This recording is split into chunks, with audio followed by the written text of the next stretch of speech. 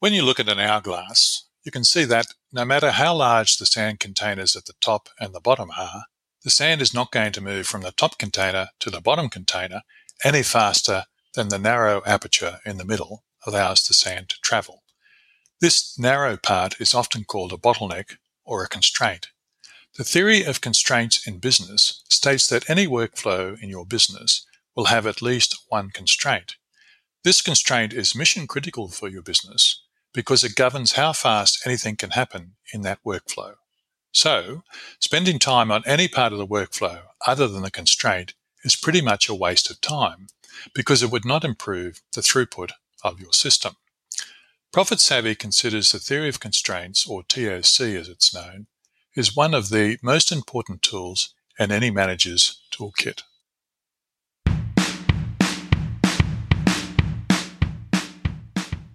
Hello, I'm Scott Williams, founder of ProfitSavvy.org. When you have a medical problem, you go to a doctor and she asks you to describe the symptoms. Based on this, you get offered a treatment for what ails you. At Profit Savvy, we use the same approach. Our diagnostic menus on the website quickly lead you to suggested remedies for whatever issues you are facing in your business. This saves you an enormous amount of time wading through books trying to find a treatment for your business's particular issues.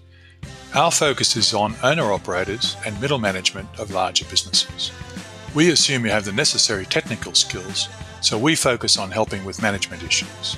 In this podcast series, we touch on the most popular issues from our website.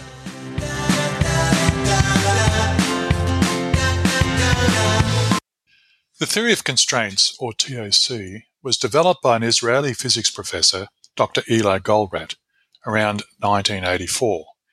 It was made famous by his book The Goal, G-O-A-L, which has sold millions of copies.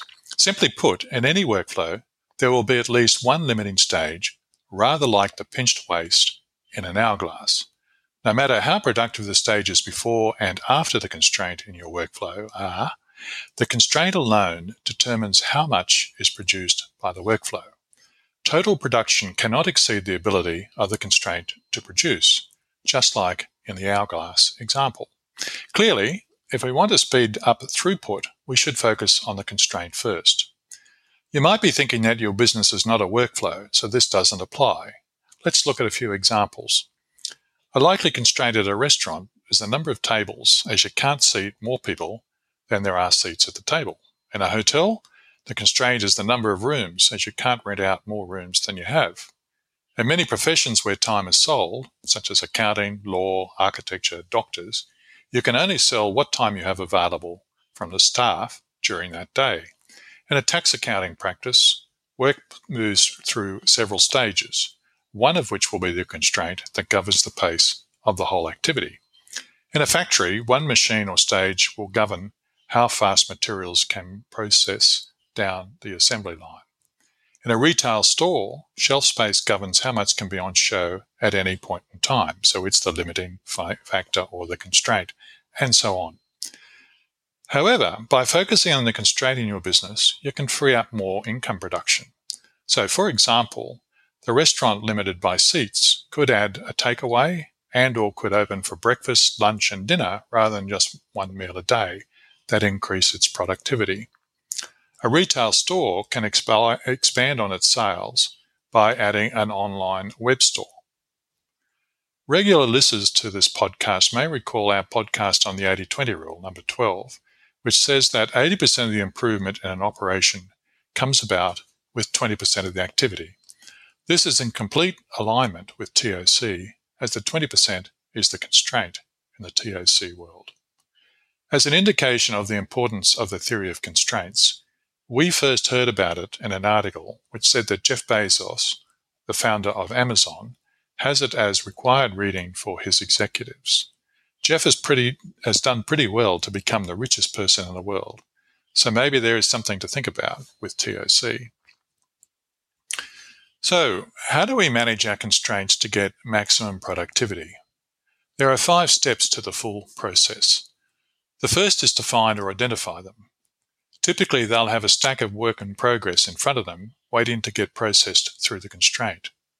Other signs include the fact that the workflow after the constraint will flow pretty quickly because the constraint is the limit.